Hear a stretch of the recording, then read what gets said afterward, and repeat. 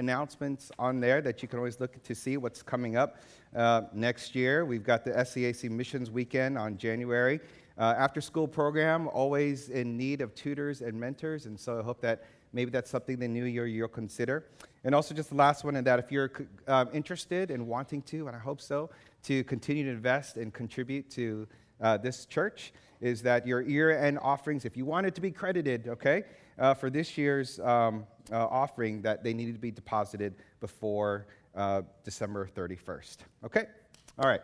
So what I particularly love about this time of the year is that it's filled with the themes that I just connect to with most. I think because I'm a believer, probably first of all, but also because I tend to be a very optimistic person.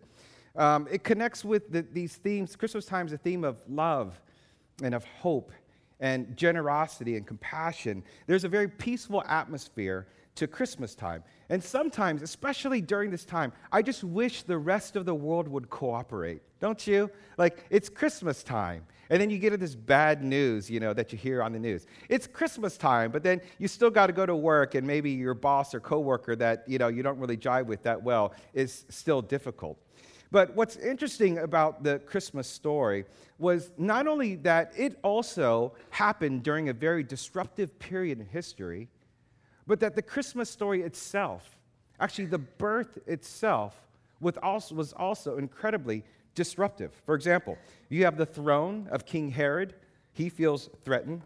There's an escape to Egypt. There's a local genocide of babies. And we'll get to all this next week. But on this Christmas morning, let's talk about disrupting something on a smaller, more personal scale, an engagement, a wedding. So in Matthew chapter 1, verse 18, we're continuing the series on Christmas time, and last week we talked about genealogy and how Matthew was so genius that in his genealogy, in pointing out the scandals of each of the particular people, he was preaching the gospel through a genealogy. It's pretty amazing. And so Matthew continues in verse 18. He says, "This is how the birth of Jesus, the Messiah, came about. His mother Mary was pledged to be married to Joseph. But before they came together, she was found to be pregnant through the Holy Spirit. Because Joseph, her husband, was faithful to the law and yet did not want to expose her to public disgrace, he had in mind to divorce her quietly." He could have made a big ruckus about it, but he just had in mind, we're going to call off our engagement. This is how the birth story begins. Think about it. This has to be the worst engagement story in history, right? When you get engaged, it's all about the conversation of how did you propose and, how are the wedding plans going? And I just imagine Joseph and Mary, whenever the engagement stories kind of come up, they're just desperately wanting to change the subject. They're desperately trying to find an excuse to leave the room when everyone starts talking about their particular engagement stories. And you also have to wonder why. Why would he scandalize the lives of young Joseph and Virgin Mary? Because when you read Scripture, by all accounts, it seems that they were really good people. They were really righteous people. People you would love to have as your friends and neighbors. And their lives are all of a sudden upended. They're scandalized. Because, the way that we normally think is that if you're blessed, things in your life go well. Because when things in your life go well, you assume you're blessed. And so the question, right, that I'm prone to ask when things in my life does not go well is I automatically think, God, what did I do wrong? Right? God, what lesson, what thing do I need to learn now? Why am I going this particular suffering? Why me? And so what's interesting is that Joseph and Mary, they have done nothing wrong. They have done nothing wrong. And yet they are at the epicenter, that God places them at the epicenter of this scandal, and they are right where God wants them to be. And this is so helpful to me because sometimes trying to understand the will of God for your life, sometimes trying to understand the direction of God for your life, sometimes feels like a maze, walking through a maze. How about you? Trying to get to that place sometimes where you're like, God, I'm trying so hard. I'm trying to follow you, trying to do what you want me to do. Sometimes it's really confusing. Like I'm trying to do the right thing. I'm trying to be faithful. I'm trying to be where you are. But God, things don't seem to be moving in the right direction. Things don't seem to be working out the way that I'd hoped, that I'd planned. And so when I look at the life of Joseph and Mary, I'm relieved that Jesus has a very unique and powerful way of working out his will in our lives in a way that is contrary to our intuition and to our expectation. So that especially in times when life is not going as planned, is not where I thought I want to be, I don't run to that immature question, God, what lesson did you need to teach me now? God, what did I do wrong now? But instead, I go to the question, God, what is your good intention? What is your loving intention for my life? Because that former question is birthed out of fear. The latter question is pregnant with hope. So, what question, birthed from fear, is driving you this morning? Today is Christmas Sunday, is Christmas Day. Tomorrow is not Christmas. Tomorrow you go back to that fear. What question, that's birthed from fear, is driving you this morning? Could it be that failure, that place of anxiety, that place of unrest, that place where it's causing you so much angst? Could it be that you are there, not because of anything that you've done yourself, but could it be that failure, that point of scandal, that source of shame, like a botched engagement, could it be that that's where Jesus is going to birth something amazing? Verse 20, but after he had considered this, he's talking about Joseph, because Joseph is thinking about this scandals that he's in. He's saying, this couldn't possibly be God's will. But after he had considered this, an angel of the Lord appeared to him in a dream and said, Joseph, son of David, do not be, and there's the word, afraid, to take Mary home as your wife, because what is conceived in her is from the Holy Spirit. She will give birth to a son, and you are to give him the name Jesus, because he will save his people from their sins. If you want to know why Jesus came, it's there. It's because he will save his people from their sins. I love this because it's the baby who's born under these scandalous circumstances is the one who saves us from the shame of our own scandals. And so now it begins to make sense from chapter 1 and the beginning of the genealogy, which we covered last week, that it just sets up the scandal for the virgin birth. Jesus did it this way. He says all of this had to happen because Christmas time is God's declaration that God has come for you.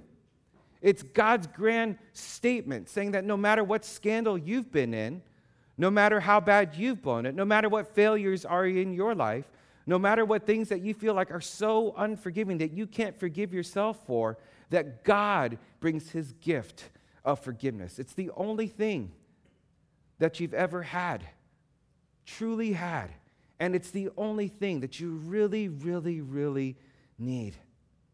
The scandal, it's a necessary part of the declaration. It communicates that God knows where we are, that we're all loved by Jesus.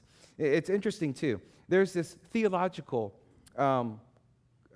idea by the Roman Catholics. It's called, about Mary, it's called the Immaculate Conception. Immaculate Conception. And it's not about cleaning your room, although I wish my kids were more immaculate about their conception and their understanding of how clean they should keep their room.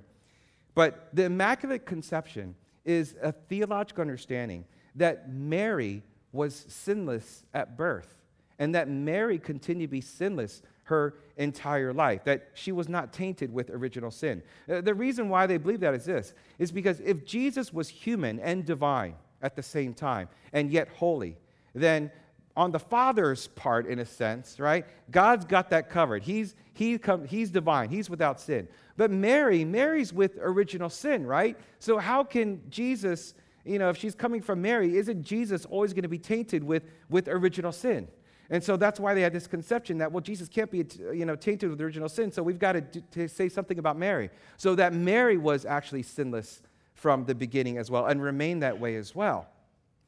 But respectfully, because we love our Catholic brothers and sisters, it misses the point of the genealogy, that God can be in our midst, that God can handle our messes, that God is not so far off because he sees how messed up our lives are, how stubborn our will is, that God has come to rescue us from our sin, that he can handle our lives with great patience and great love and great care to actually be with us, because we know that in the end, that on the cross, that all of the sin of the world, that all of the weight and all of the consequences of all of our sin was actually placed on him, was actually put on his soul, and it killed him.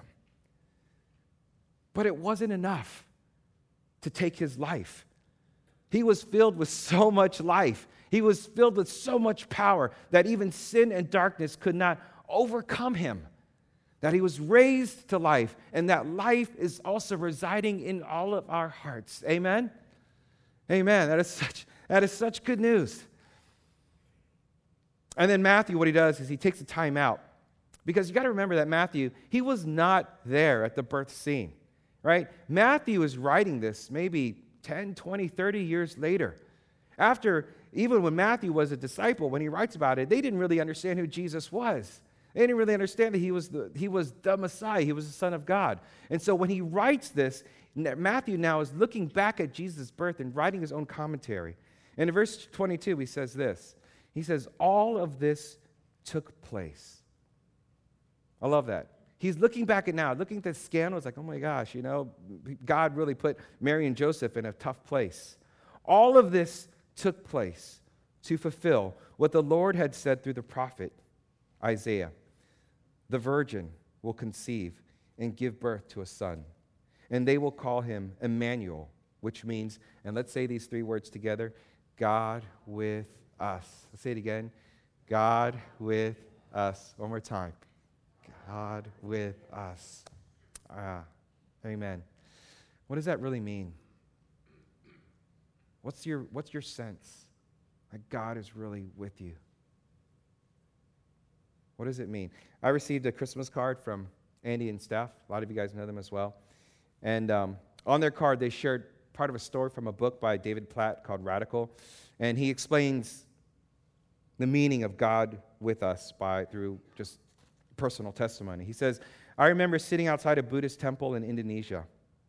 Men and women filled the elaborate, colorful temple grounds where they daily performed their religious rituals. Meanwhile, I was engaged in a conversation with a Buddhist leader and a Muslim leader in this particular community. They were discussing how all religions are fundamentally the same and only superficially different. We may have different views about small issues, one of them said, but when it comes down to essential issues, each of our religions is the same. I listened for a while, and they asked me what I thought. I said, it sounds as though you both picture God at the top of the mountain. It seems as if you believe that we are all at the bottom of the mountain, and I can take one route up to the mountain, and you can take another route up to the mountain, and others can take different routes up to the mountain. And in the end, we all end up in the same place with God. They smiled as I spoke. Happily, they replied, exactly, you understand. Then I leaned in and said, now let me ask you a question. What would you think if I told you that the God at the top of the mountain actually came down to where we are? What would you think if I told you that God doesn't wait for people to find their way to him, but instead comes to us? They thought for a moment and then responded, that would be great. That would be great. I replied, let me introduce you to Jesus. That's who he is. You see, it's not us with God. It's not us who have found a way to get in with the famous one. It's not who of us who have worked our way up so that we could be holy and righteous and worthy with God. but that God, the famous one, has made himself low to be with us. I don't know if you've ever been in a company of someone who's, I don't know, just a lot more famous. And you sometimes feel like, oh, wow, I'm in the company of someone famous. I got access somehow. I got backstage passes. And you somehow feel amazing that you got access, that you got worthy enough to be chosen to be hanging around with someone more famous or more powerful, whatever it might be.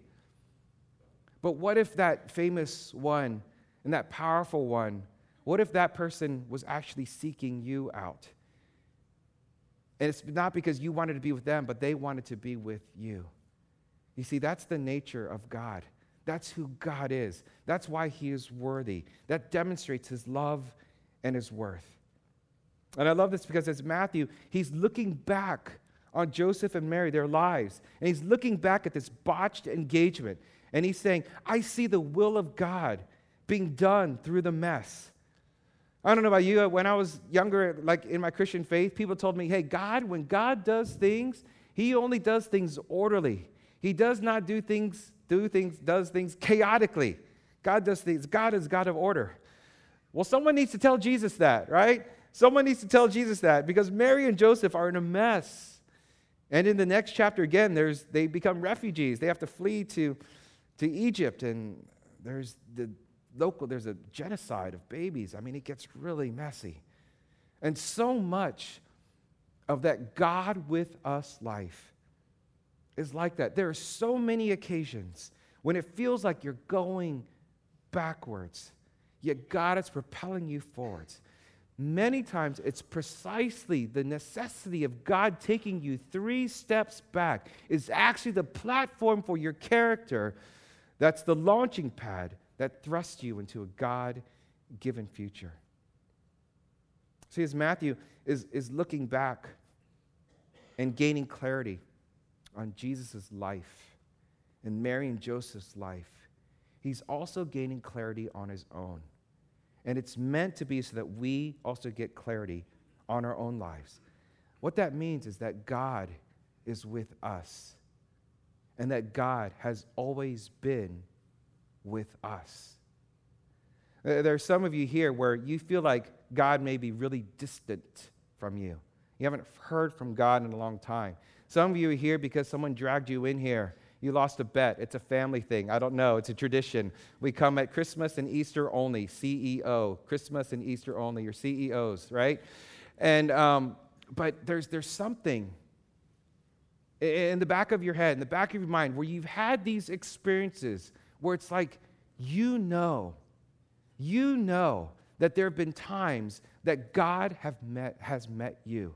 You know that there are these particular times where you sense the presence of God. You might feel like it's just now, but you have these moments in the past where you know that God was with you. And what I wanted to let you know this morning, what you need to hear from the scriptures from the birth, is that God has never left you. God never left you. You may have moved on. You may have moved what you understood to be forward. You may have moved in a different direction. What I want you to know, that God has never left you. That's what his name means. He's always faithful. He's always patient. I don't know why he wants to hang out with you all the time. I don't know why God wants to hang out with me sometimes. I'm like, man, my life is really boring, right? But God, he loves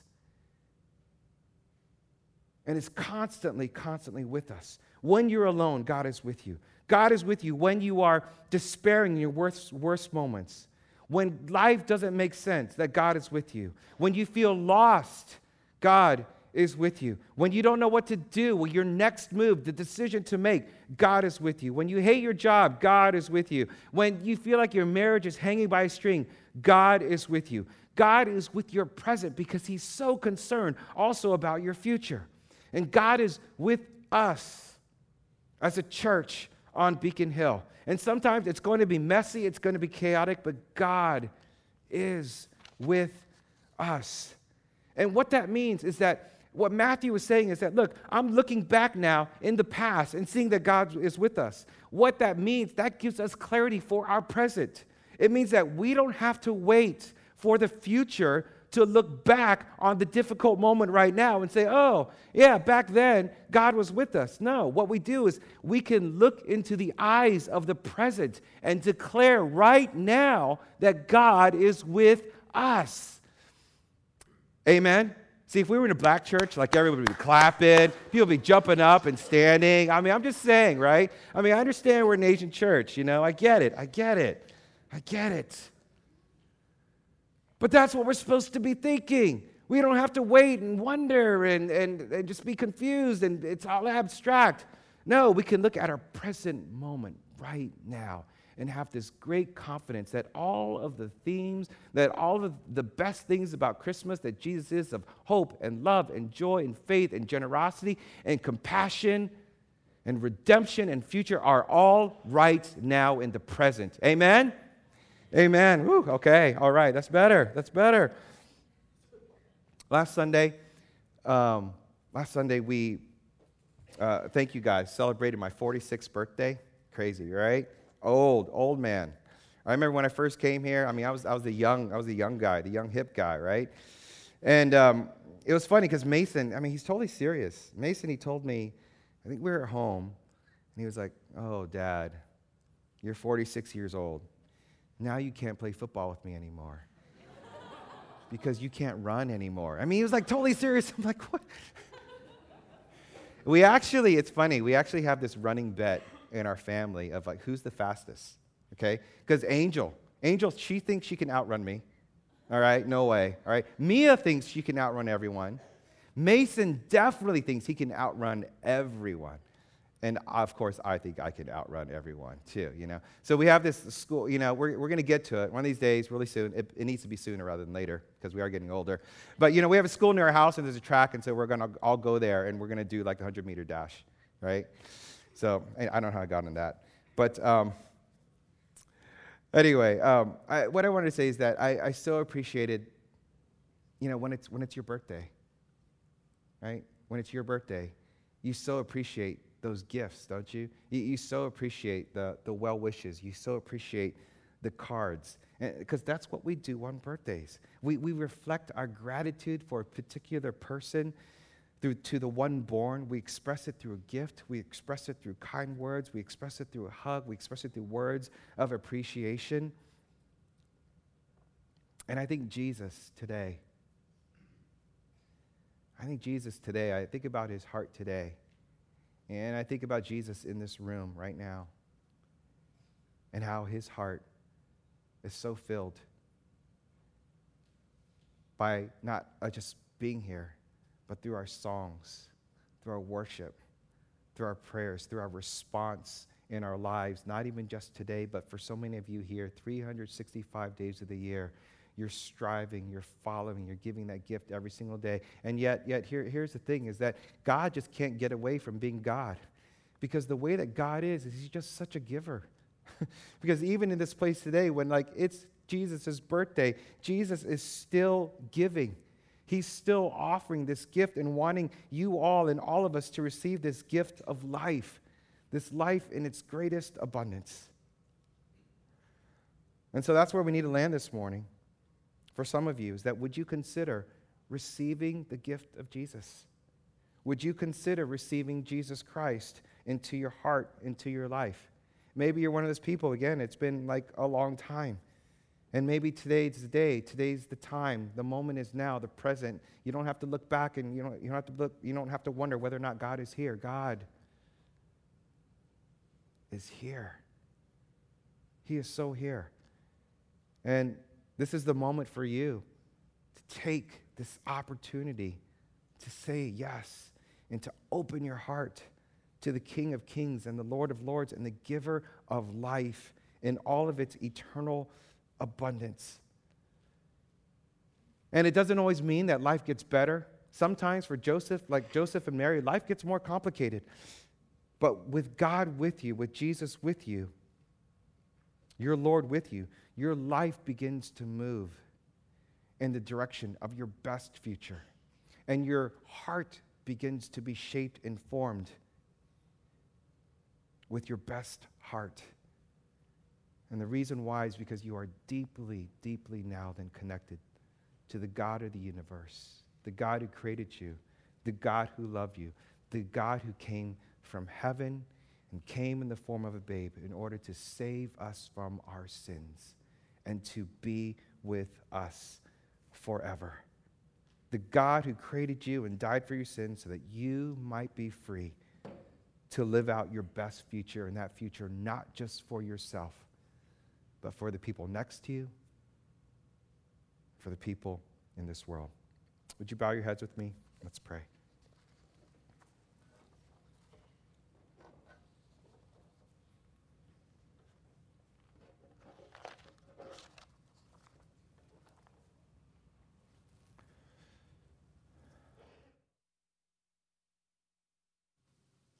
Father God, thank you so much for this beautiful morning that you brought us here together. An amazing day, God, just to be alive. God, to just breathe in this cold winter Seattle air, to look outside and get a sense of the atmosphere and the season as everything seems to slow down.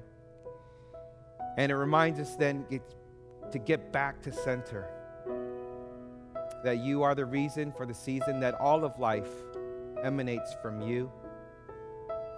And that Christmas time is this day of hope and love and of fellowship and of forgiveness and of compassion. And all of these things aren't there to mock us that we could never attain them.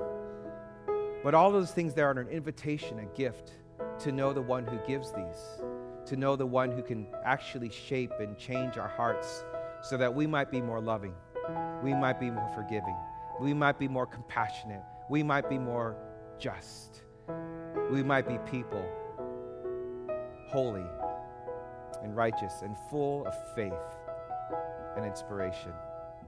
God, there's so many ways that this world wants to just trick us into thinking that the gifts that the world wants us to pursue, like fame and ego and power and position, that those are the real gifts, that those are the real powers that makes us the kind of people that we want to be.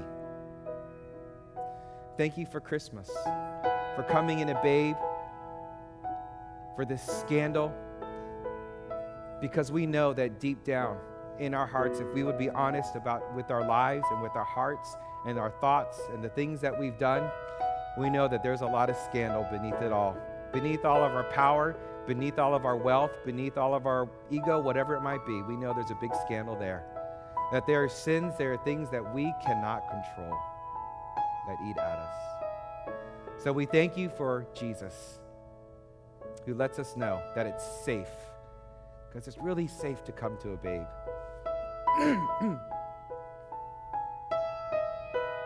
It's really safe to know that we come to a God who says, you don't have to be good enough. You don't have to climb high enough to get to me, because I know you can't, but I have come down to be with you, because that's my character and that's my love. So I just want to pray for any of you here today who just say, yeah, I know. There have been moments in my life where I know that God has been with me.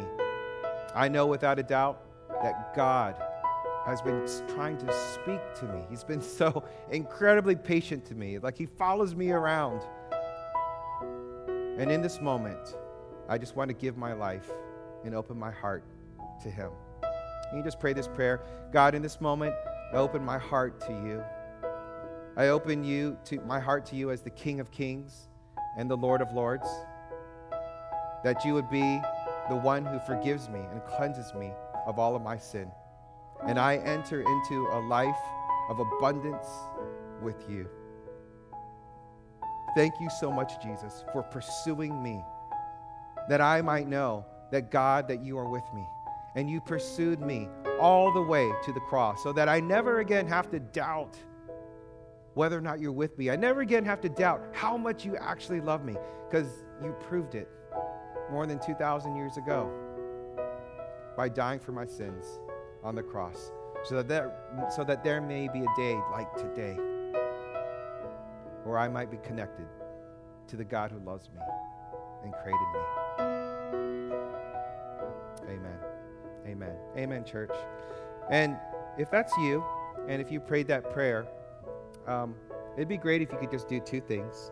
Number one, there's like a little yellow card in front of you in the pews. If you would just fill that out and leave your name there, contact information, and just say, hey, Pastor Roy, I prayed that prayer today. I'd love to talk with you, and I would love to talk with you. And just drop that off in the offering box. I want to shake hands with you and say Merry Christmas to everyone at the door as you leave. And so you could just tell me that too on your way out. Just say, hey, Pastor Roy, I prayed that prayer this morning. Let's go get some coffee. Let's hang out. I want to do that for you too. All right? Church, let's all stand together. Let's sing.